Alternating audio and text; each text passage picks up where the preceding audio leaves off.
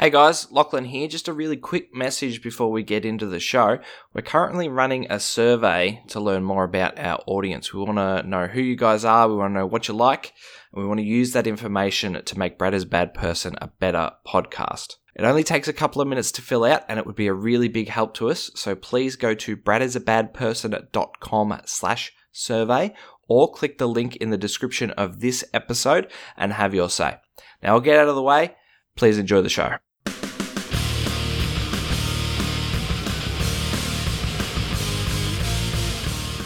So this week I discovered a line that I don't want to cross anytime soon again.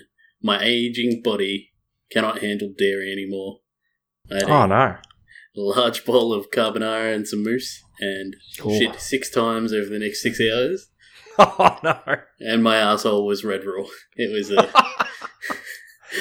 I need to get some of those like lactose intolerance pills. It's fucking terrible. I love carbonara so much. Oh, carbonara is fantastic. Dairy is one of the best food groups. I don't know how you could It is go without the best food group, hands down. Yeah. Like cheese, ice cream. Yeah. You milk. poor bastard. Yeah. Cheesy ice cream. Hello and welcome to your favourite podcast, Brad is a Bad Person. My name is Morgan. I am the host of this podcast and I'm joined as always by Lachlan. Hello. And by Brad. Hello. Today we're talking about unethical experiments. Has science gone too far? The rhetorical question is often asking us to consider the effects of new technology, so it's referring to the ends. But science has often gone too far in terms of the means. The scientific method is cold and amoral. It doesn't care about you and your feelings and your pride. It cares about data and facts. So sometimes, in pursuit of truth, people have carried out indisputably immoral experiments. But did these people contribute enough to science and a truer understanding of the world that their immorality can be overlooked? Well, we're not going to talk about that, but we will tell you about a few crazy experiments that were so outrageous that they offended the sensibilities of everybody, even the most callous of people, even Brad. Yes. So how are we today, guys? Ready to talk about some fucked up shit? You boys are about to be offended, let's just put it that way. Always ready to talk about some fucked up shit. I'm looking forward to mine. I think everyone else is going to be suitably disgusted. Oh, I look forward to that. It's going to be good fun. Now, Brad, when I was at university, I took a few psychology subjects, and as part of those subjects, they actually made me participate in psychology experiments. Like, in order to get a pass, they made us go and be patsies for some bozo's experiment. Did you ever have to do anything like that, Brad? Yeah, a lot of times. And mostly, it was generally like filling out surveys, you know. There was nothing crazy. I never had like electrodes hooked up to me or anything like that. There was no brain wave patterns being observed. It was just surveys and what would you do that you know in of, this Brad. situation? Yeah, that I know of, yeah. Well, yeah, it's funny because, like, in Intro to Psychology at uni, they teach you about all these crazy unethical experiments and why we have ethics boards and stuff like that, and how, you know, there's these big experiments that people are never going to do like these again, so we have to study them because, like, they're never going to be replicated. And then they're like, oh, also, just go into this, like, dark room on the 14th floor of this building and just do whatever this guy says. And you're like, what am I being set up to do here? Yeah. It's crazy stuff. I didn't realise that I had to be, like, you know, sedated and anaesthetized to fill out a survey, but, you know, apparently you do, so. Woke up feeling sore with stitches. Yeah. Yeah, all right. Well, before we get started today, I want to remind everyone to follow us on Facebook, Twitter, and Instagram. Subscribe on SoundCloud, iTunes, Spotify, wherever you get your podcasts. And if you leave us a nice review on iTunes, we'll give you a shout out during the show to say thank you. If you want to get in contact with us and suggest an episode idea or just say hi, please do. We always love interacting with our fans. You can do that on any of our social medias or through our website, bradisbadperson.com. If you really, really like us, you can buy us a beer, paypal.me/bradisbadperson, but otherwise, the best thing you can do is tell a friend to listen. And, you know, in keeping with today's theme, you should trick them into listening. Tell them it's an experiment. Oh, yeah. Do you want to get this party started by cracking open a cold one with the boys? It's time to crack open a cold one with the boys. Got something new again this week that I had never seen before. Is it an unethical beer? That's what I want to know. I mean, maybe. I don't know how they make it, but... I want to know that it was made with the tears of orphans or something like that. Pirate Life Port Local Lager. Now, Pirate Life, like James Squire, normally stick to ales, IPAs in particular, but they've done a lager. I guess lagers are coming back into popularity, which I'm here for. It's local to Port Adelaide. It is 1.3 standard drinks. Keep cold, drink fresh, it says on the can. Mm. And shit, this one is pretty fresh. It was packed a couple of months ago. Quite fresh for fresh for a canned beer. So I'm gonna give it a go.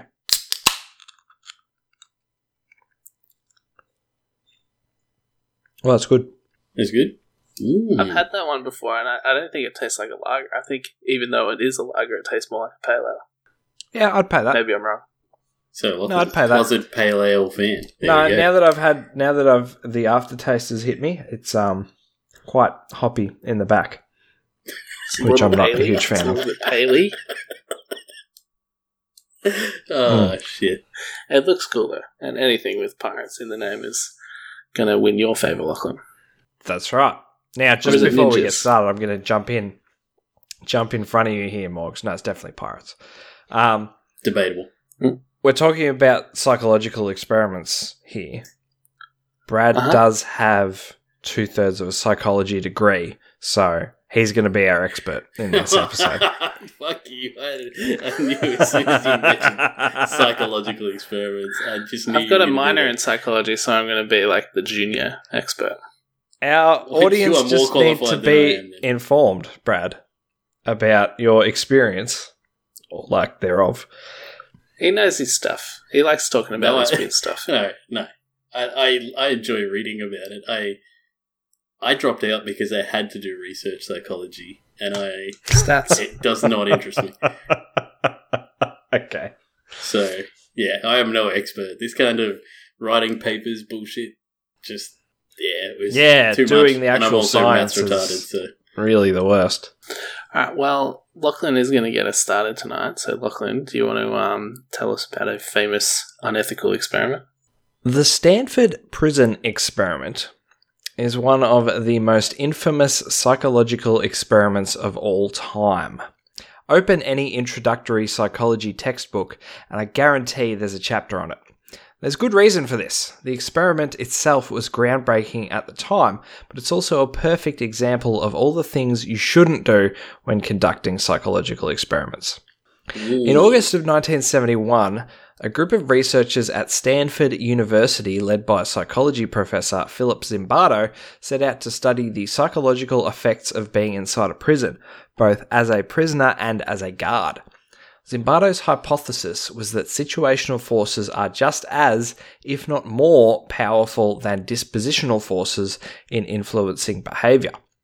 That is, people will fall into an assumed role when placed in a situation where that role is expected of them. To prove this hypothesis, Zimbardo and his team constructed a mock prison in the basement of the psychology building at Stanford University. They selected 24 male participants and split them into two groups, 12 guards and 12 prisoners. Guards were given a uniform to present an image of solidarity, a wooden nightstick to show authority, and a pair of mirrored sunglasses to prevent eye contact. Yeah, they were. The Palo Alto Police Department went to the prisoners' homes and arrested them, putting them through the full booking process before dropping them off at the fake prison.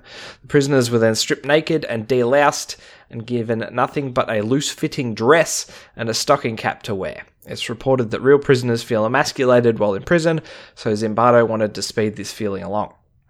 No aviators either. Yeah, that's right. No cool sunglasses. Have to look everyone in the eye. It's a real beta move. Each prisoner was also assigned a number to replace their name, an effort to further dehumanize and de-individualize them.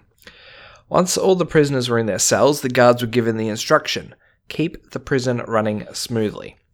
They were told not to physically harm the prisoners or withhold food or water, but Zimbardo told them, quote, "You can create in the prisoners feelings of boredom, a sense of fear to some degree. You can create a notion of arbitrariness that their life is totally controlled by us. By the system, you, me, and they'll have no privacy. We're going to take away their individuality in various ways. In general, what all this leads to is a sense of powerlessness. That is, in this situation, we'll have all the power and they'll have none." The first day was relatively uneventful. Everyone just kind of hung out. On the second day, however, some of the prisoners decided that the guards had it too easy and they needed to work for their money. Both the prisoners and the guards were being paid $15 a day for their participation, which is about $100 adjusted for inflation. Yeah, it's not bad. The prisoners used their beds to barricade the door of their cell. The guards, in retaliation, blasted them with a fire extinguisher until they came out. Whoa. Get wrecked. From there, it And escalated quickly. It only gets worse. The guards set up a privileged cell for the prisoners who behaved themselves. They got better food and more time outside their cell. They started putting unruly prisoners into solitary confinement, which in the basement of the school was just a cupboard. And before the end of the second day, were starting to use physical violence to maintain order. One of the prisoners, 8612, suffered a mental breakdown and had to be released. After only 2 days. Not even 2 days. It was like 35 hours. What a pussy. Physical, mental, and sanitary conditions continued to get worse until Zimbardo, horrified at what was happening in this mock prison, ended the 14-day experiment after only 6 days. Whoa. So Zimbardo and his team had proved their hypothesis. The participants had all been screened to exclude anyone with criminal backgrounds, violent tendencies, psychological and medical issues, and low moral development. The guards, normal, average people, had devolved into cruel, sadistic behaviour without any outside prompting simply because they were in a position of authority, and the prisoners were all eventually submissive to their captors because they had been placed in such a dehumanising situation. Absolute power corrupts absolutely, and those forced into helplessness are doomed to stay there. Well, that's what Zimbardo and his team want you to think anyway.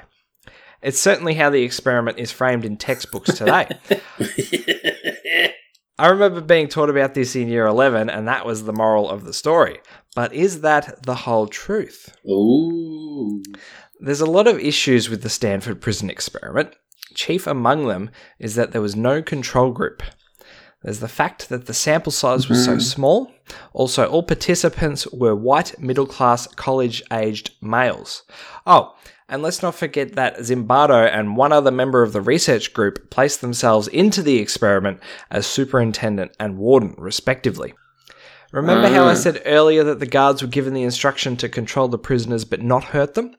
Well, that's what Zimbardo said during the recorded parts of the experiment. Off camera, both Zimbardo and the warden told guards that they needed to be tougher on the prisoners, coached them to take the prisoners' mattresses and force them to use a bucket as a toilet.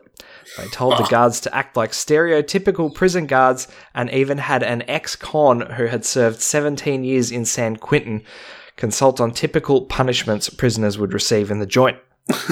David Eshelman, the toughest of the guards, has done interviews in the years since, and he claims that he was just putting on the performance he thought Zimbardo wanted to see. He spent the duration of the experiment trying to imitate the prison captain from Cool Hand Luke, right down to the accent. Oh, shit. It's also worth noting that Zimbardo didn't call off the experiment because he was mortified by it. Called off the experiment because a psychology grad student who he was sleeping with saw what was happening and told him that he had to shut it down. And what a great dude. Prisoner 8612's mental breakdown wasn't real. He just faked it because he wanted to get out of it. So not a pussy. Clever. No, well, I mean, kind of. In a different way. Now, It's pretty clear that Zimbardo had a result he was trying to prove and pushed the experiment toward that end. But why would he do that? What would cause a respected psychologist to breach the integrity of his own experiment? I'm not going to speculate on that, but on a completely unrelated note, did you know the whole thing was funded by the US Navy? That's not something they put in the textbooks. No, I wonder why the US military would have an interest in absolving prison guards of any personal culpability for inhumane atrocities they might commit. Oh, another completely unrelated factoid. Philip Zimbardo served as part of the legal defense team for some of the prison guards at Abu Ghraib. Oh, really? That obviously happened a lot later than the Stanford prison experiment, right? Yeah, but they used the results of the Stanford prison experiment as part of the defense to say that. So it's like a preemptive thing. You're saying? No, not a preemptive thing. Like it was completely out of the Abu Ghraib guards' control. They were just in this situation that made them do evil things, and the Stanford prison experiment proved that when you're in a situation like that, you have no personal responsibility for the things that you do. Yeah, no culpability. And now you know why I think research psychology is bullshit. Yeah. Well, it seems to me that the guy that's running it was more like a Zimbardo. producer on The Bachelor than a scientist. Yeah. You know, like he's getting in people's ears and he's like, this would make good TV. Better do this, bro. Like, yeah, that's not how you do science. Yeah, did you hear that 8751 was talking mad shit about you? She's still your man. His fucking skill. There's a movie that came out in 2015 called The Stanford Prison Experiment, and it's based on the Stanford Prison Experiment. It's about the Stanford Prison Experiment. It takes some creative license, but most of the key facts are there. Does it cover the whole Navy funding and everything? Or? I missed the last 20 minutes of it, so I'm not sure. But up until that point, it seems to me like they're painting the guards as the bad guys and not Zimbardo. So right. I feel like there's a bit of... they had to get the rights to make a movie from Zimbardo himself, so you can sort of see where there might be a little bit of a conflict of interest there. Yeah, that's right. Fair. Did it include the fact that he was hitting that college-age strange? Yes, it did. Oh, really? Yeah, and she was banging. But yeah, so he wasn't a young man when he did this, was he? He wasn't like... No, I think he was in his 50s. Yeah, so she was considerably younger. Oh, no, well. It was the 70s then. What are we in? Nah, maybe 40s. Yeah, 40s. I feel like 40s is right. But yeah, he wasn't like he was in, late 20s. Oh, no. Early 30s. No. I mean, he was a Stanford psychology professor, so, he wasn't a young dude. So, good for him. But, it just, this experiment gets pointed to a lot, and people just spout the original result is that, people get put into these situations, they just turn evil, it's not their fault. And actually, that's bullshit. Correct. Even if that wasn't bullshit. Yeah, surely there's something a little bit to it, though, that everybody was just willing to go along with it because that's what he wanted to do. So even if that's the point, even if that is true, this experiment doesn't prove anything because it was so unscientific. Yeah, as an experiment, it's a complete failure. As a snapshot into human behavior, it's fascinating that they would be pushed along but it doesn't prove anything. So easily slide into those roles. But yeah, as an experiment, it's a complete and utter failure. These are all 18 and 19-year-old guys. Like, of course, they're going to tend towards violence. Yeah, and they'll be more than happy to do what the guy who's paying them is asking them to do. That's right. Yeah, exactly. Yeah. They thought that and look, I don't know if this is how it happened, but in the movie that I watched, one of the prisoners kept saying to everyone, we just got to do this the way they want it because we need to get paid. So, I'm sure that was playing in the backs of their minds as well. Yeah, absolutely. Interesting. Yeah, but as an experiment, a complete and utter failure. Yeah, it's dog shit, and it gets way too much credit. Zimbardo gets way too much credit, even though he gets shit on for such an unethical experiment and that he let it go on for so long. Even then, he gets too much credit. It was crap. There's no scientific value in it, and it made his career. Yeah. So I mean, talking about coasting on something as well. Wow, yeah, I mean that was fucking 50 years ago now. Yeah, so it's just good PR, I think. Like he knew that the whole experiment was dog shit, but he was like, if I frame it in the correct manner, say that I didn't even interfere at all, it's like, wow, how bad does that fucking look? You know? So, Lachlan, you're saying that most sources, including like official sources that are supposed to be reputable, like textbooks and universities and stuff, they present this uncritically as, oh yeah, people just turn into monsters straight away. Yes. You know, go with what the guy was trying to prove, rather than taking a critical look at it and saying, like, maybe there's something to it, but it's hard to draw conclusions from it considering it was so poorly done. They don't say that. They just uncritically say, this is what it sounds like. Yeah, that's right. The earliest I saw any paper criticising the results was the early 2000s. So it went for like 30 years completely unopposed, basically. Yeah, there was no criticism. When I went to university, we obviously covered the Stanford prison experiment, and there was no criticism of it at the time. No, that's right. And it's the same when I learnt about it in school as well. The teacher never brought up any of the concerns that I've just listed. She just said, yep, this happened, and it proved that people do horrible things if they're given authority. Yeah, I think it's a conclusion that people come to, like they can see an observable phenomena where people do, you know, they get authority and it corrupts, like absolute power corrupts absolutely, like you said. Yeah.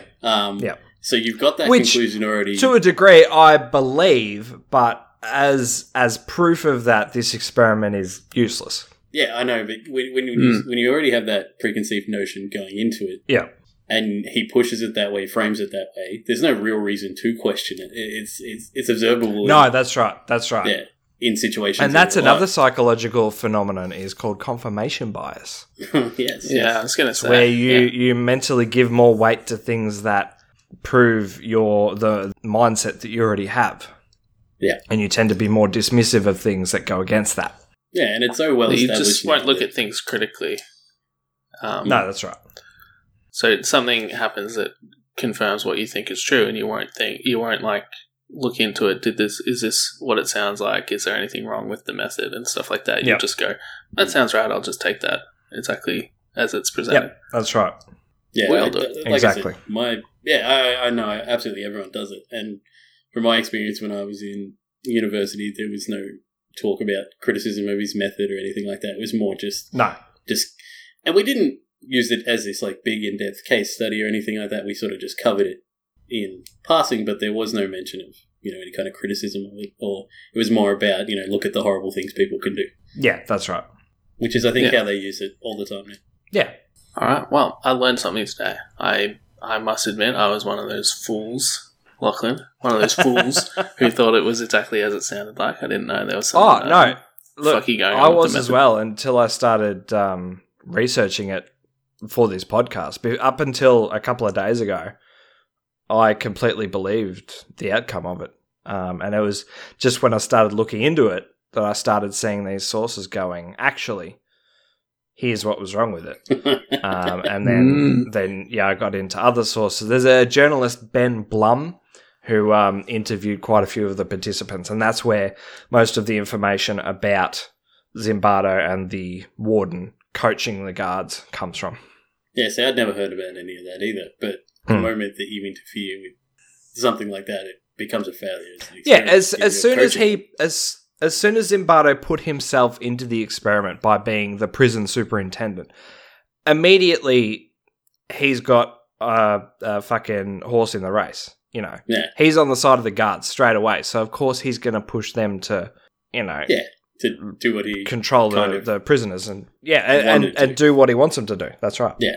And presumably everyone would have went along with it if he was going for the opposite thing, where he said to them all, just get along, everybody be really nice to each other, don't do anything bad, don't hurt each other, they would have all just been like, yeah. $15 a day, I'll do that. Yeah, no worries. Yeah, he's the guy paying you. Cordial. Absolutely. Yeah. He's paying them bills. It's a good way to do your research, though. Doesn't leave anything up to chance. That's how you want to do it. Can't risk getting the result you don't want. No. All right. That was very interesting. Brad, do you want to tell us about something else? When you think of unethical experimentation in World War II, one thing usually comes to mind. The horrible human experimentation carried out by Mad Dog Mengele and the Nazis. Oh, no. Now, I would have loved to have covered them, but as one of my co-hosts so correctly pointed out in our Assassinations episode, I can't help but bring up the Japanese when given the chance. Oh, no! Luckily enough for me... the Japanese did worse shit than the Nazis. And quite unluckily for the Chinese... The honorary Aryans were even worse. While Mad Dog Mengele was tearing up the streets of Auschwitz, the Japanese were also doing their best to book a front row seat at the Nuremberg trial with Unit 731. Oh no! God, this is going to be terrible. Oh, I know all about Unit 731. I had it in my list of wildcard episode ideas. I don't want to listen to this. Well,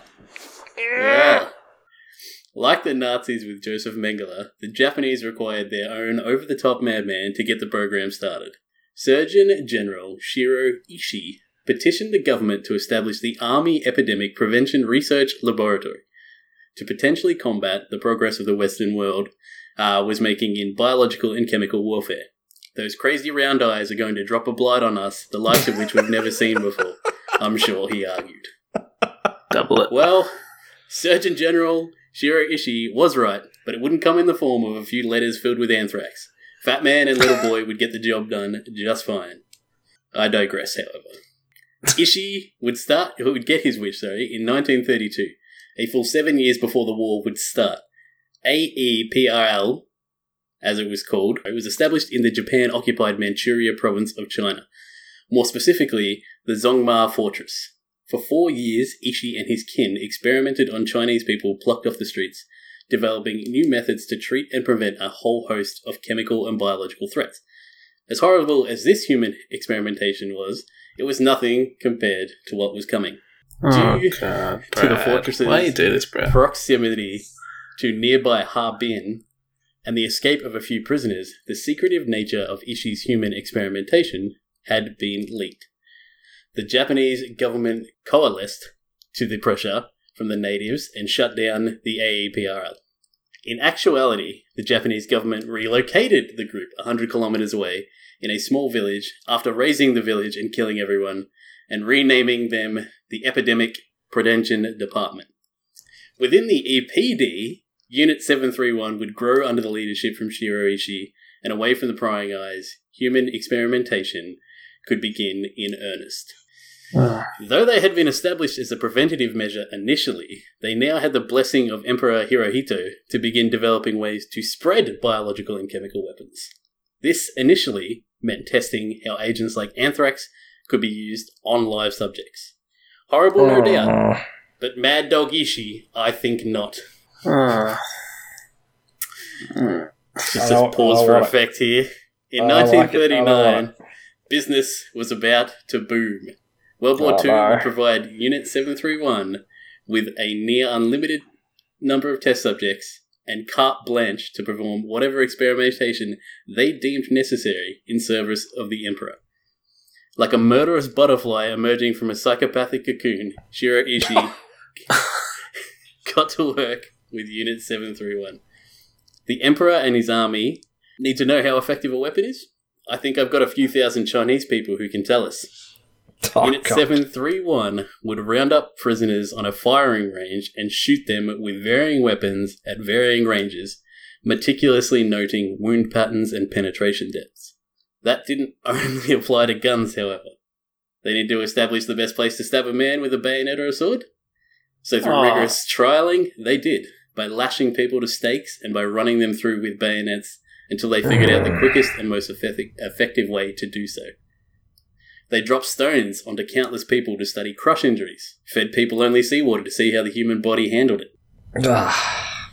Google, our tech overlords, set out with the goal to categorize and organize every piece of information in the world and make it more accessible. In much the same way that Unit 731 set out to discover every way to possibly kill a person and apply it to every ally. They x-rayed people's bodies in various places for various times until they died. Of particular interest were the genitals in an attempt to create a new method for sterilization. They exposed people to G-forces to help with the Japanese Air Force by simply spinning them around until the centripetal force killed them. They noted that 10 to 15 Gs is the kill zone. Oh my God. But children have a lower tolerance. Jesus. To help with the Japanese army. You have to work that one out through trial and error, do you? You have to do that one empirically? Kids can't handle as many G-forces. Good work, Japan. Fucking hell. Yep. I mean, when you've got an unlimited number of Say what you want, but they're thorough. Yeah. Well, not unlimited, but nearly unlimited. China, yeah. To help with the Japanese army, they needed to study syphilis, a problem that has plagued armed forces everywhere. But how do you get so many people with syphilis to study them? Sure, you can test whatever cases you stumble across, or you can get efficient. Have those cases forcibly spread the disease to whatever human stock you have lying about. Men, women, children. You get my point. As a consequence of the forced transmission, you're bound to have a few pregnancies. I just want to... I don't want to, but I feel like we need to clear this up just in case anyone didn't pick that up. They had syphilis-infected Japanese soldiers rape the prisoners inside this laboratory. Yes. We go. And as a consequence of those forced transmissions, you're bound to have a few pregnancies. A joyous time in most people's life, an exceptionally joyous time in Unit 731. They can now run the weapon and trauma experiments on a new data set and see how they affect the mother and unborn child. Now, all of this is extremely fucked up, but when I read about the next set of experiments, I knew that Japan got off easy with Hiroshima and Nagasaki. Alright, and you can read all about them on the Wikipedia page, I'm sure, and we'll move on to my segment now. Alright. Vivisection. Noun. The practice of performing operations on live animals for the purpose of experimentation. I didn't think you could make this worse for me. The practice of performing operations on live animals for the purpose of experimentation or scientific research. Unit 731 would infect people with a host of different illnesses and then dissect the individuals while they were alive and without painkillers, as they believed that the painkillers or a dead subject would ruin the results of an experiment. When they got bored experimenting on illnesses, they decided to mix things up, literally. Limbs would be amputated to measure blood loss from wounds and then simply to see if they could be grafted onto different body parts, Mr. McGregor style. Jesus Christ. So dark. Oh my God. You didn't give a sounder to Lachlan to play for that one? No, I still wanted to be respectful. Isn't my old friend Mr. McGregor? When that became too tedious, they started simply removing organs to see how long people could live, missing whatever that organ was. So they might start off with the liver, see how long they could live with that.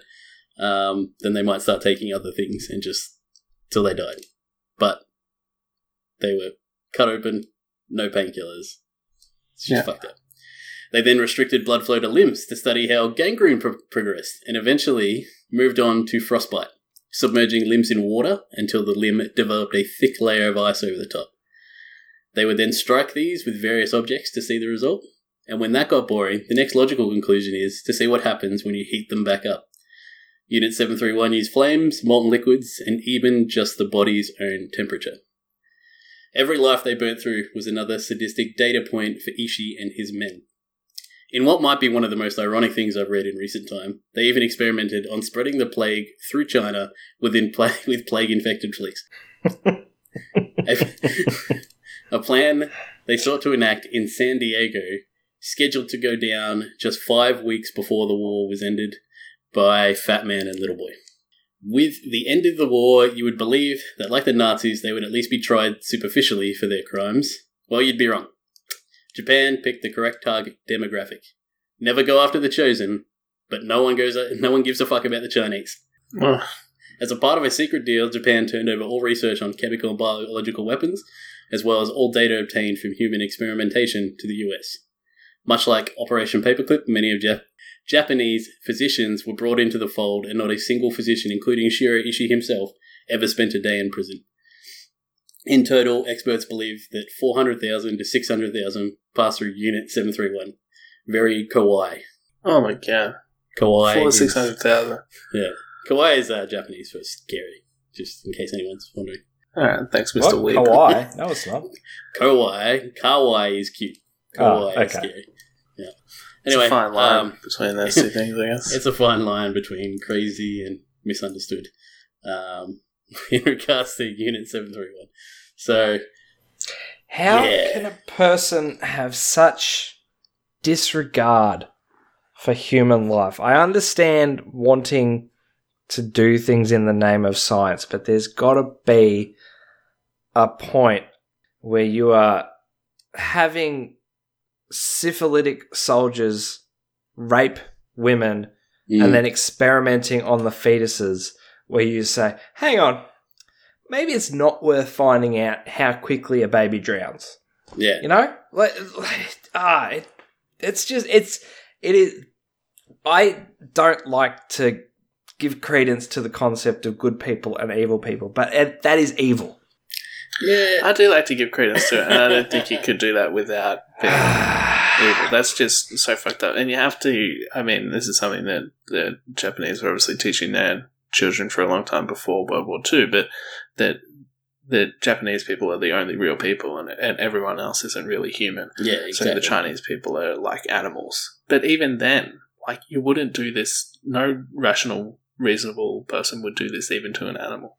Yeah. No. It all really just depends on how you view them. Yeah, so if you see them as animals, well, you wouldn't even do it to an animal. So you must see them as lower than an animal. Like, because once you've, dropped a rock on someone for the 100th time, surely you're like, okay, that's enough. But they just kept doing it. They just wanted as much data as they could get about everything that they could get that was extremely fucked up. And it started from, I honestly believe it started from an area where they were trying to just, protect themselves from people dropping some sort of biological weapon on them, and how they would handle it to, like, shit just escalated, just got out of hand. Because it was like, okay, well, we'll protect ourselves by going on the offense. And then World War II broke out and Japan went fucking batshit crazy. And they were like, all right, let's just find out how to kill everyone in any way possible. And it's like, well, the best way to do that is to kill everyone in any way possible. As with everything, the Japanese go over the top. They're over the top with everything they do. When I was reading about it, I was like, fuck, this, like, even for me, this is heavy. So, yeah. I mean, I'll do Mengele one day, but this is not the way I want to be ending my weekend, Brad. How do you think I feel? I've been reading about it all fucking day. You don't have to share it with us, Brad. Why are I've got to go to work tomorrow with this in my brain. Yeah, well, it's not. Thing you I get can't to go be to productive work with your brain in your skull, because that is not an option. Brad, no, Unit 731. Fuck.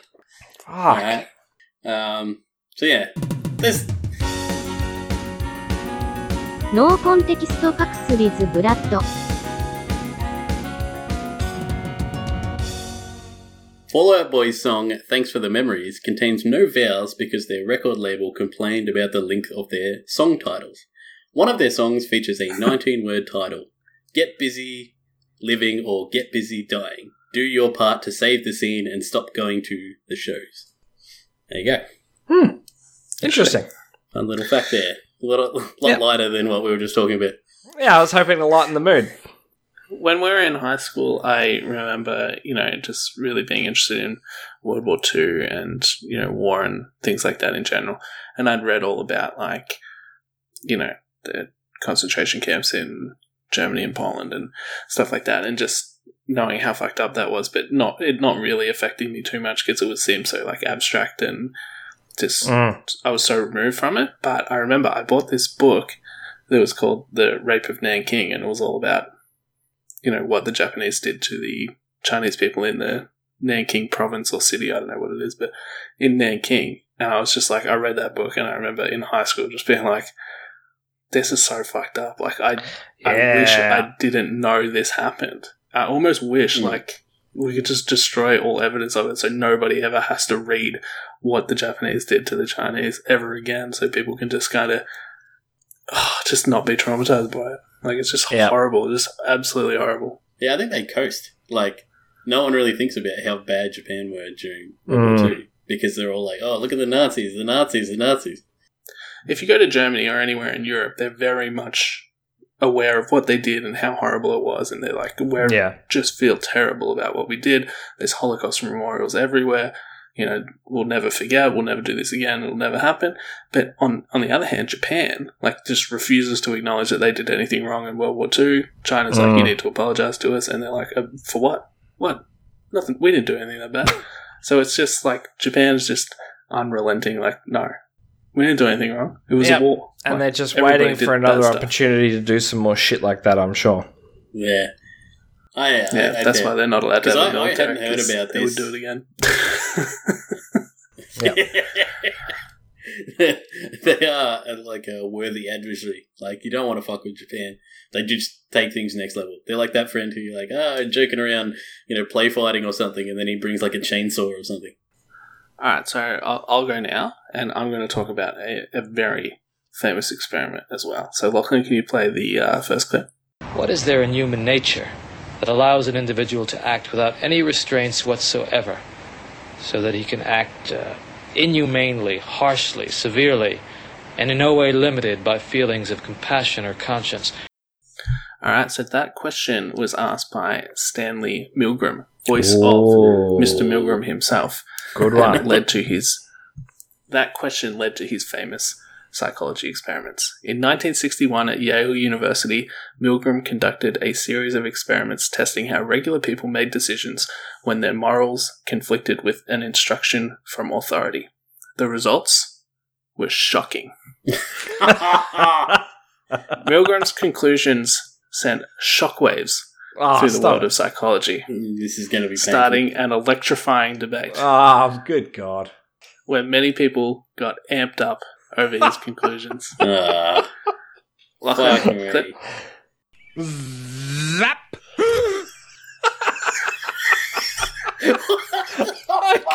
I can't listen to this. So what did he do, and why did he do it? Well, like every other social psychology experiment, it relied on the participant being bamboozled.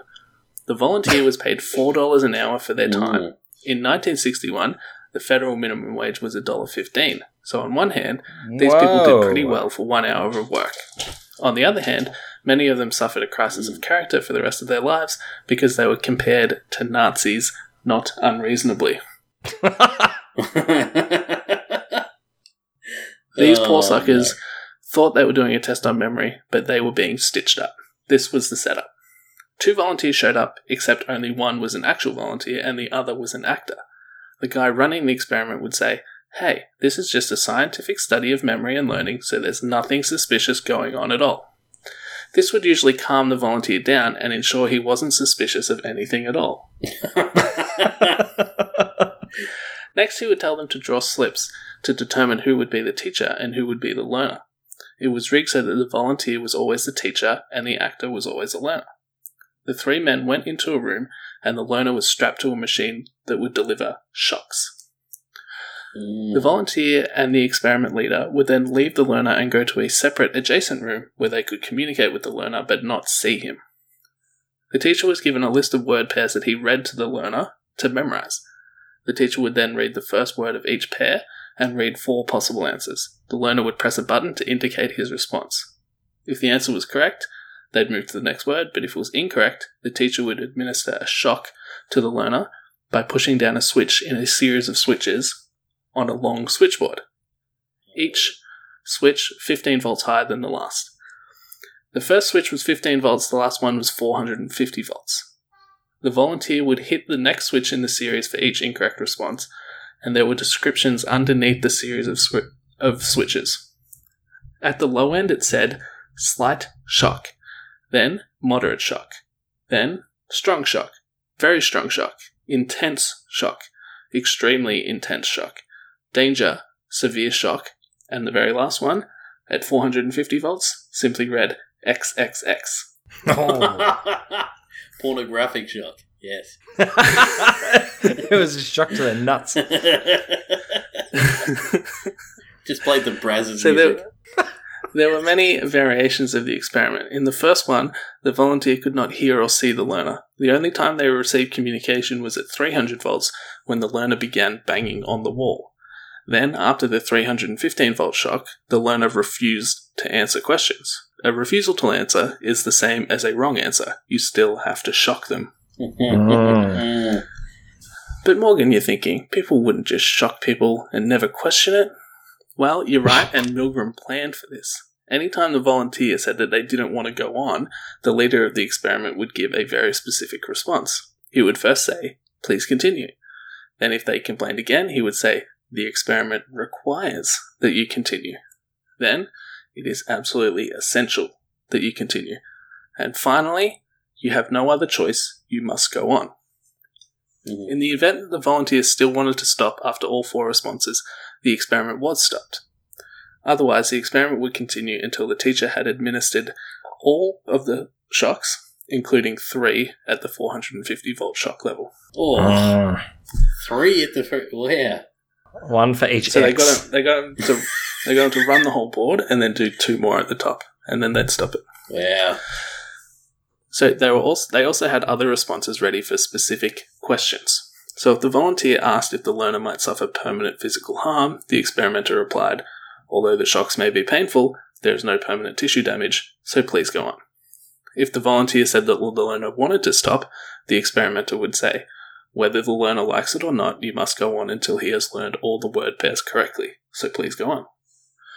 So what happened? Well, Milgram asked a few people about his experiment before he did it. He asked 14 psych majors at Yale, his colleagues at Yale, and 40 psychiatrists. He asked them, out of 100 teachers, how many do you think would administer the highest voltage shock of 450 volts? The Yale students guessed 1.2 out of 100 teachers. His colleagues said, "Yeah, about that." And the psychiatrists, the 40 psychiatrists, they guessed 0.1%. That means they thought 1 in 1,000 teachers would make it to 450 volts. No. Wow. Jesus Christ. Well, the psychiatrists were off by a factor of 650 because in the first round of experiments, 65% of the teachers administered the 450 volt shock. Yeah. That was 26 people out of 40. The psychiatrist said that only 3.75 would administer the 300 volt shock, but it turns out that 100%, all 40 participants, administered the 300 volt shock. Wow. Now, the people doing the shocking weren't happy about it. Milgram noted that many of them were sweating, trembling, stuttering, biting their lips, groaning, digging their fingernails into their skin, and some even had nervous laughing fits. Now, as I said before, everybody was shocked by these results. Oh, no one could believe it. God damn it. I hate you so much. So Milgram thought, I've got to do this again. I've got to see, if I just, I've got to do this experiment again in different ways, see if I can replicate these results. Uh-huh. So he ran a different version of the experiment, and in the next version of the experiment, what he did was he had had it so the volunteer could hear the learner shouting from the next room. Oh. So from the 10th,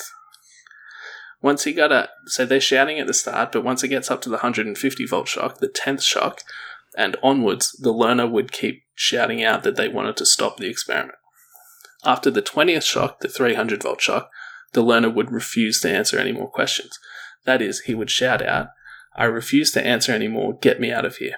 And the experimenter would tell the volunteer that this man's non-answer should be taken as an incorrect answer and he should be shocked. At the 345 volt shock, the man stopped yelling out, stopped demanding to be set free. He just went totally silent. Oh, killed him. So, what percentage of people do you guys think went all the way to 450 volts this time? 65% of people went all the way last time. Now with these constraints, these, added things, yeah. what do you think it dropped to? So things to make it you would think make it harder to go all the way. I'm going to say 60%. I'm going to say that it was bang on 65 again. Okay, no, it dropped quite a bit. It went down to 50%, but still. 50. Yeah, it's still 50%. Fuck it up. They could hear the person shouting from the next room that they wanted to stop the experiment. Yeah, that's outrageous. Like, the person from the next room is saying, like, I don't want to go on anymore. I want to stop this. You can't hold me here. You have no right to hold me. I want to get out of here. And they still kept going. Listen, 50% of people went all the way. I'd go all the way, but that'd be because I'd be like, you know what you signed up for, all right? They don't know what they signed up for. I'd be like, it's your own fault, buddy. Bang! Plus, I've always just wanted to shock the shit out of someone, see what it's like. So, you're an animal fan. Anyway, Milgram filmed quite a lot of these studies and made a documentary about it. In the documentary, he shows 3 people doing the version of the experiment I just mentioned. That is, the one where you can hear them through the wall, and the guy complains of heart trouble, he demands to be set free, and eventually falls silent. I didn't say that before, actually, but the guy at the start says, I have a heart condition. Yeah, I know. Yeah, I was going to say, they really stack the odds in the favour of people going, yeah, this is probably a bad idea. And the fact that they got half to do it, that's insane. Yeah, so I watched this documentary. It's only 45 minutes long. It's quite disturbing to watch one man in particular, clearly torn up on the inside, not wanting to continue, but continuing nonetheless. In the documentary, Milgram shows almost the full experiment with this man. We tune in at the 90-volt shock when the learner begins yelling out in pain. The volunteer suggests many times to end the experiment, but he is always convinced to go on. At 150 volts, he says, the man wants to be set free. Please continue. The experiment requires that you continue. So he reads the next word. When he gets to the end of the list of words, he turns around in his seat. Obviously, this must be the end of the experiment. The experimenter says, though, go back to the top of the page and start again. He says, no, I'm not going to kill him. And the experimenter says, the experiment requires that you continue. So he goes on. At 300 volts, when the man refuses to answer, the volunteer says, I can't go on. He won't answer anymore. If the learner doesn't answer in a reasonable time, about 4 or 5 seconds, consider the answer wrong and follow the same procedure that you have been for wrong answers. The volunteer says, oh man, and then he goes on. What? After the 450 volt shock, he says, that's it, and turns around in his chair. Now continue using the last switch on the board. Please continue. So he shocks him twice more. And the experimenters then end the experiment. You can watch this whole thing. You can watch the guy do it.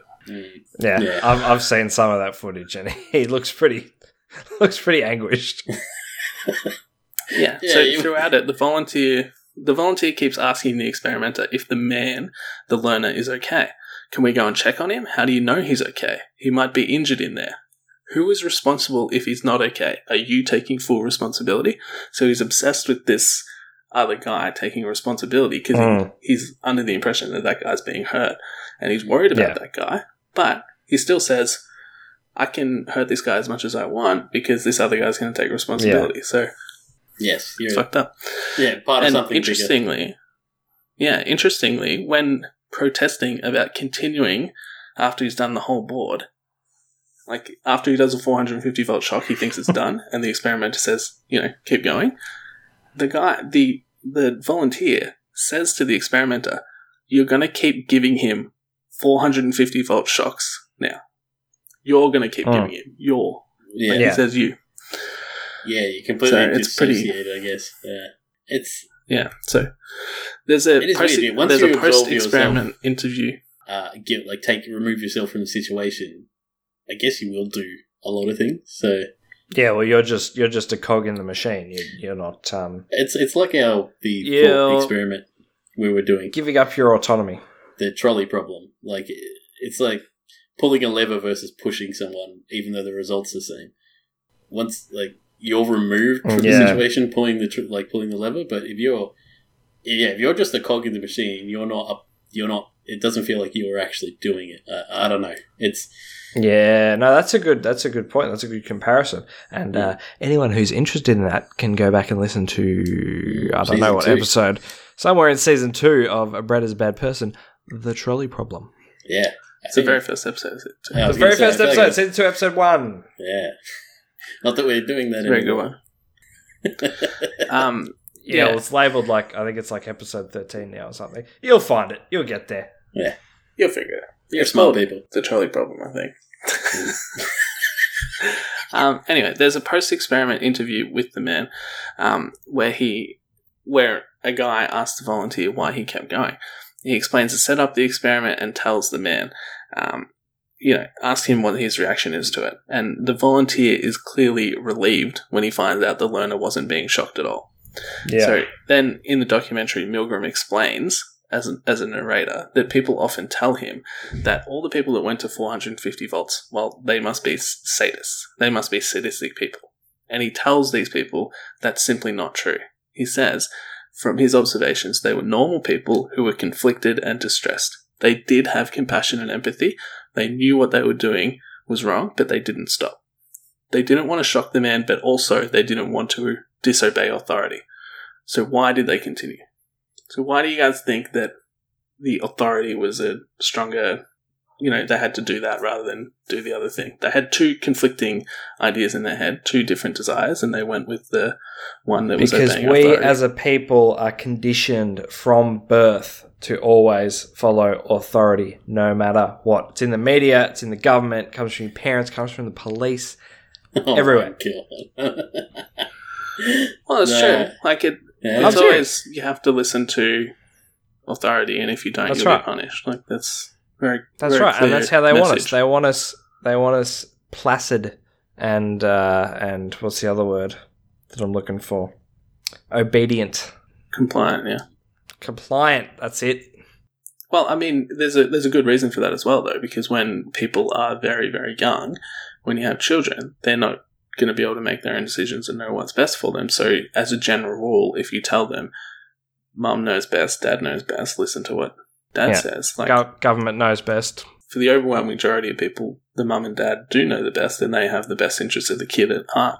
So that is a good advice to follow. And then when the kid's in school as well, it's listen to your teacher, listen to your principal, they know what's going on. But, at a certain point, you have to teach people, you have to be individuals, and think for yourself. You don't always have to listen to the authority figure if you can figure it out for yourself. But it's, I don't know, there's a point where that my has wife to and change. I have a 2.5-year-old son, and we always tell him, when he's going to do something stupid and hurt himself, and then he does hurt himself, we always say to him, see what happened. We weren't telling you not to do that just for fun.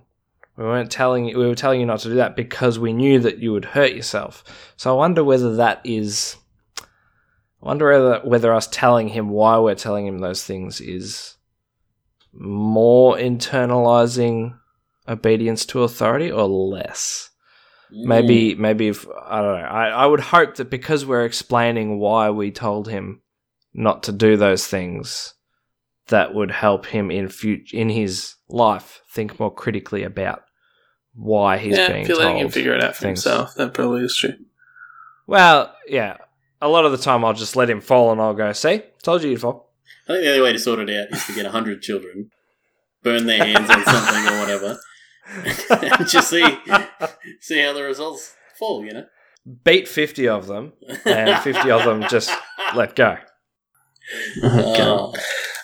But there is a certain point as people get older and become adults and start being able to think for themselves and make their own decision, that it doesn't really, you've still got all the rules, you've still got the authority figures, but to an extent you can choose which rules to follow and which authority figures to listen to.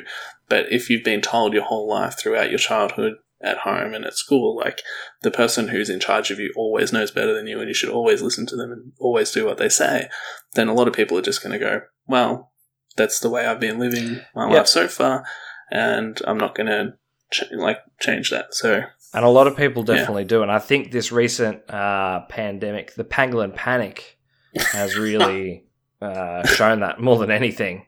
Is that people will just blindly listen to what the authorities tell them. Not that I'm saying coronavirus isn't real, but just the whole lockdown thing, and everyone's just straight away, yep, we're staying inside and we're going to report our neighbours who go outside and all that sort of thing. It's just it's just blind obedience. Yeah, and it's just that it's the belief that the people who have authority over you and that are in a position of power, the experts, like, they know more than you. Yes. They have your best interest at heart, and you should always listen to them. Whereas it's like, which is not they true. might know more than us, but why would we always trust their intentions that they got our best interests at heart? Like, we know intelligence agencies and militaries and, world organizations and stuff, they have their own incentives. They have their own things that they want to achieve, and they'll tell us, this is what we want you to do, but they won't frame it as, we would like you to do this. They'll frame it as, this is what is best for you, so you should do it. Yeah. Yeah. Or you have to do it. You will get a $1,652 fine if you don't do it. True. You have to do it, but even still, you have to do it because it's for your own interest. good. Yeah. Yep. Yeah. Yeah.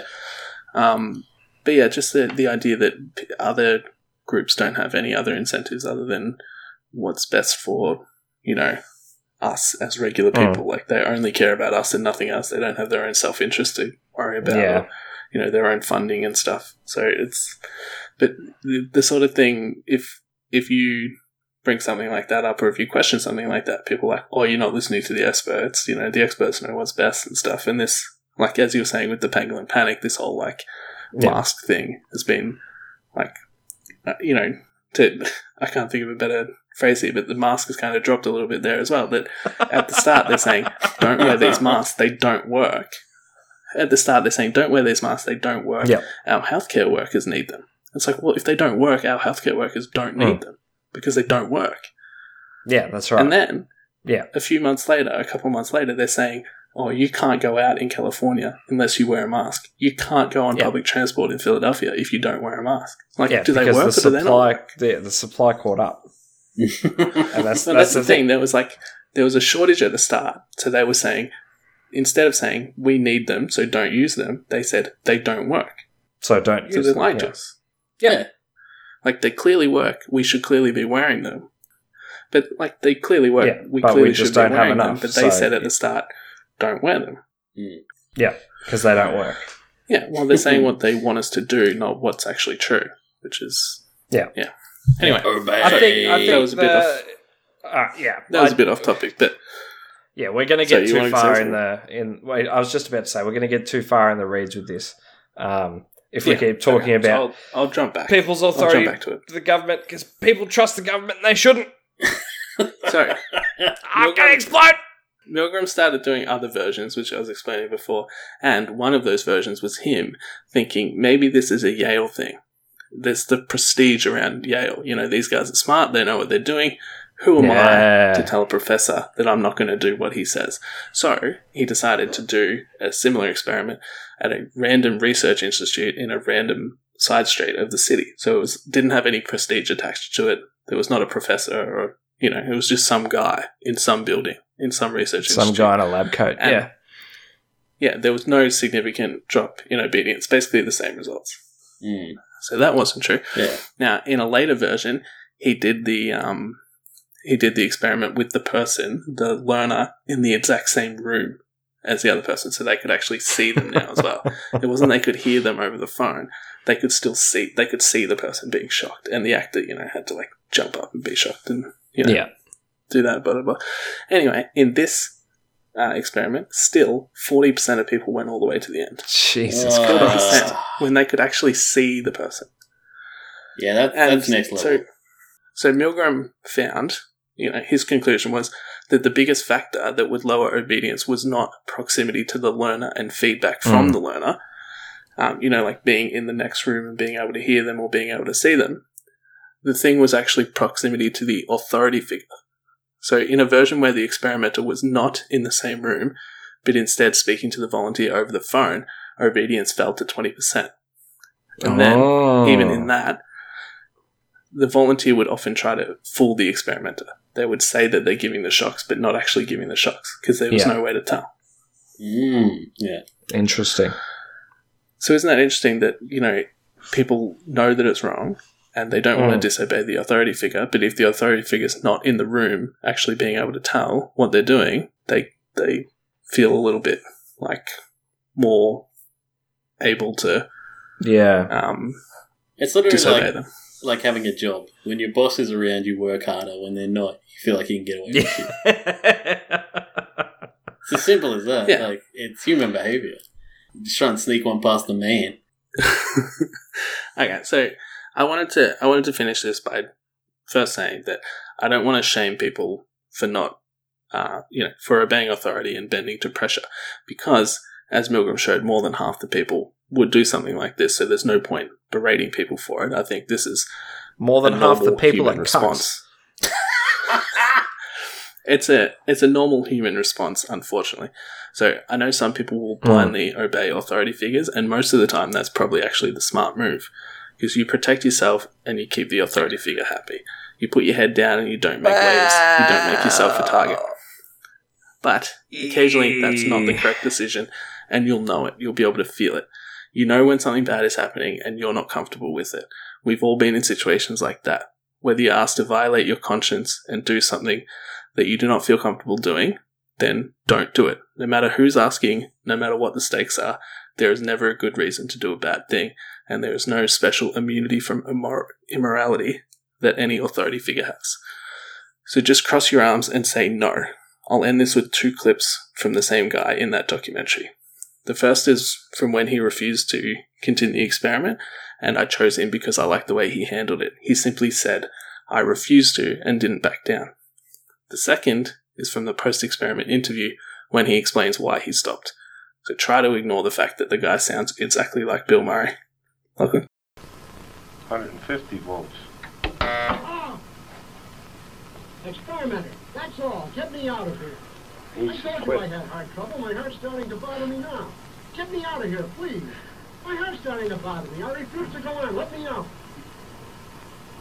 Continue, teacher, please. Go on. The next word is sad. Well, I'm not going on if he refuses to do it. The experiment requires that you go on, teacher. If he refuses, I won't. Whether the learner likes it or not, we must go on until he's learned all the word. Take the check back. I'm not going to hurt the guy. No, the check's not the issue. It's absolutely essential that you continue. Well, he don't want to. I refuse to. Well, you have no other choice. You must go on. Yes, I have a choice. That is, if you don't continue, we're going to have to discontinue the experiment. We'll have to. He says cut it out. After all, he knows what he can stand. The main purpose of the experiment was to see how you would react to Mr. Williams' orders. Whether you would take them or defy his authority or what. I defied it. You certainly did. Why didn't you go on?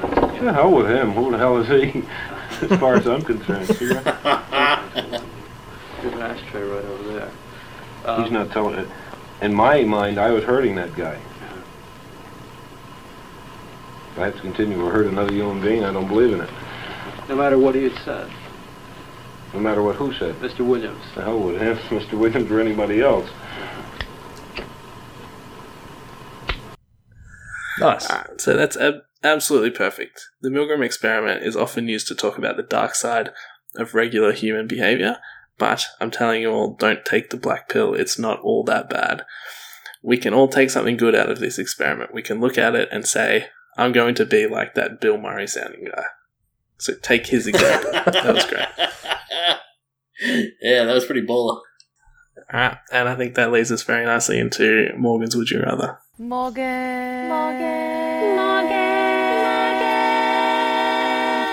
Morgan's Would You Rather.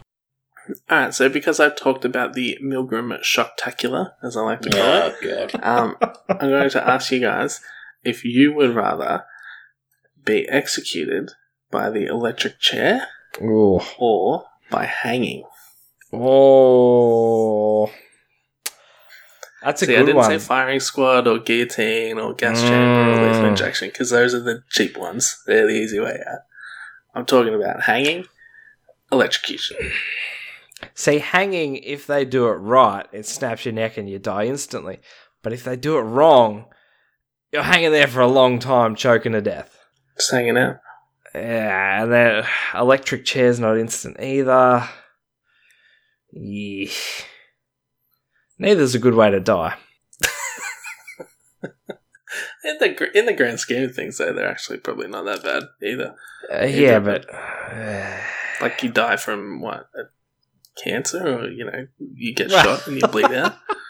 Like there's plenty of bad ways to die. Car accident. Like I'm gonna go hanging, and I'm just gonna hope that they do it right, and my neck snaps immediately. Actually, if they do it too well, it can actually pop the head off the body.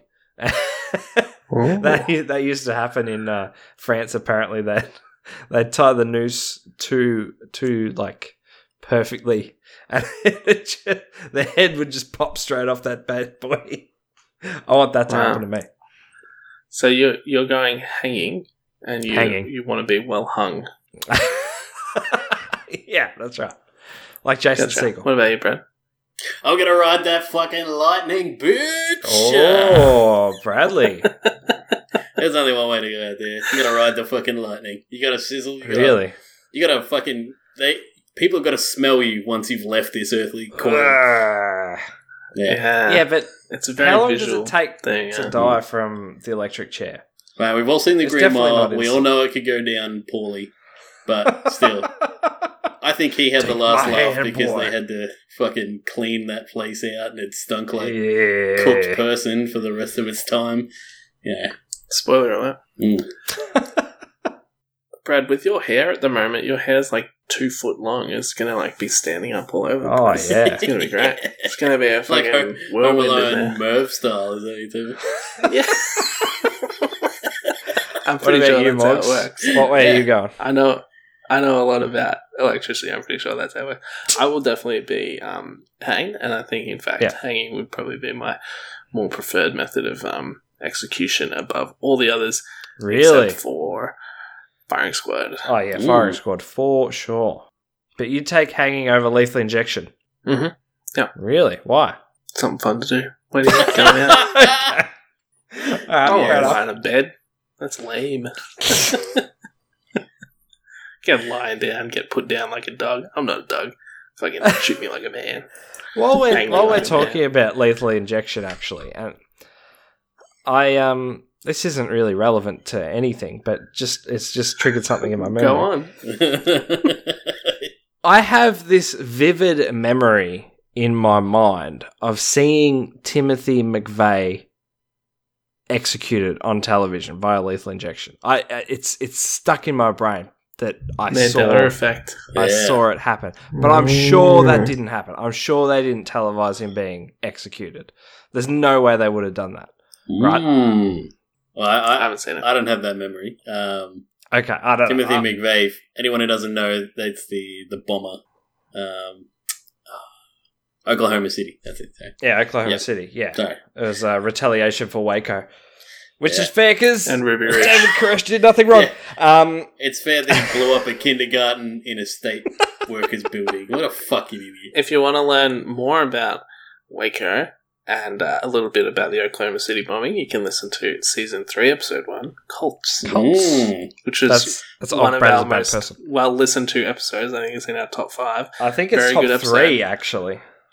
Yeah. I spoke to the people from Heaven's Gate, the 2 surviving members of Heaven's Gate, so that was pretty exciting. Yeah, and then the very next episode, we broke news.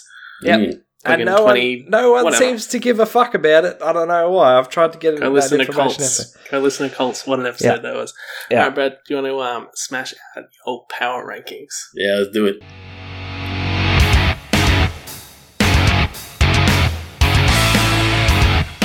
Brad's power rankings. Alright, boys. Let's just get this done. Top 5 things I love about Japan. This isn't going to be good. Oh, okay. That's alright then. I'm continuing my weeb theme here. But on the other, at the opposite end of the spectrum here. So no, vivisections or anything like that. All the good stuff. All the good stuff. Alright, so starting at 5, we can wait number 1. Number 1 being the thing I love the most about Japan. Alright? So. Their hatred of China.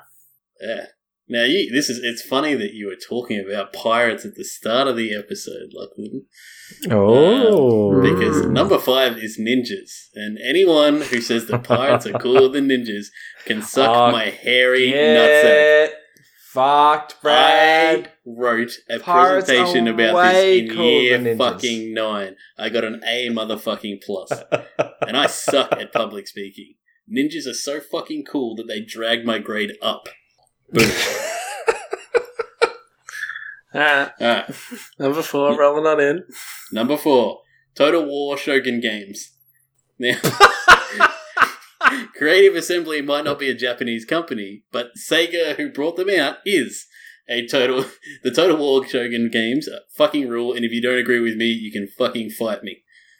Simple as that. They're awesome. Shogun style. Yeah. Number 3, Samurai. What is better than riding around with the boys, wreaking havoc on your enemies in service of your daimyo? Nothing. That's what. Anyone who thinks the Japanese feudal system wasn't the tits and was worse than the European feudal system can take it up with me and my boy Nobunaga. Alright? Okay. Number 2, George Miller. Whether you know him as Filthy Frank, Pink Guy, or Joji, this half Japanese, half Australian is an absolute legend. Run by Joji is already the best song of 2020, possibly the decade. Don't at me, you Korean BTS cunts who are upset about his edgy humour. Right. Yeah, that's right. They're trying to cancel Joji, aren't they? Yeah, they are. And they can get fucked. Yeah. Alright, and number 1, the women. If yellow fever were a real thing, I'd be fucking terminal. Just check out my Japanese game show BPR for all the evidence you'll ever need. Yeah, I was waiting for it. There it is. Go listen to our episode on Japanese game shows. I think this is the most amount of plugs for previous episodes that we've done, which is good. You should go listen to all of them. They are all fantastic. We've got a very deep back catalogue. We've done episodes on a lot of stuff. I'm sure you'll be interested in all of it because it's all excellent. Well, most of them. Or as Brad would say, kawaii. There's definitely a couple of stinkers in there, but most of them are good. We keep it real, and that's what matters. That's right. We're genuine. We're grassroots. We're doing this by ourselves. We don't have some large production team behind us. So, give us a break, all right? Fuck. Get off our back. Calm down. All right, well, that'll do. I think, unless you guys have anything you'd like to add about unethical experiments. Just be suspicious of everything, and if anybody... Yeah, let's do it. Let's bring back Final Thoughts, considering we're talking about other seasons and stuff at the moment. Season 1, Final Thoughts. Bringing back Final Thoughts. Yeah, just, don't do anything that violates your conscience. And I think actually a good tip is that if anybody asks you to do something and you feel a lot of pressure on you in the moment, just say to them, I need a minute to think about this. And then just, take your time with it. And then if they're pressuring you during that minute, like if you're silent for 10 seconds and they're like, come on, then, you can be like, hey, don't pressure me, don't rush me. And it gives you time to think about it, and it gives them the expectation that, okay, maybe they're not going to go along with this. And then, you can say, no, I'm not going to do that. Just be firm. Don't do anything That's good violates advice. Your conscience. It's not That's good advice. Okay, well, what Morg said, and also if you're crushing people's heads with rocks, you probably realise that it's wrong. So, don't do that. Or just do it a few times and stop. Yeah, basically. Once you've got the information... Extrapolate a little bit. Yeah, extrapolate, exactly. You don't need a huge sample size. Well... Like 400,000 to 600,000. Following on from that, just never succumb to authority. And don't violate the NAP, because that's bad. That's what everyone in all of these stories have done. They've succumbed to authority, and they have violated the non-aggression pact. So... don't do it. Don't do it. It's a bad thing to do. Just, that's it. Chill the fuck out. Good one, Lachlan. Very well said. Fucking idiot. Alright, thanks for listening, everyone. We'll catch you next week, where we talk about, hopefully, nothing as atrocious as what we've talked about today. Our favourite recipes. Yeah, but we have to tell a story about where we like to eat it and how our family likes it so much before we actually get to the recipe. Oh, don't you hate that? It's the worst, isn't it? You look up a recipe online and it's like you have to scroll through literally like 400 words. You just want the recipe, and they tell a whole story. Oh, you know, I woke up one fall morning and I just had a real craving for something sweet. So my husband and I took the kids down to the park. And then 15 pages later, it's a recipe for waffles.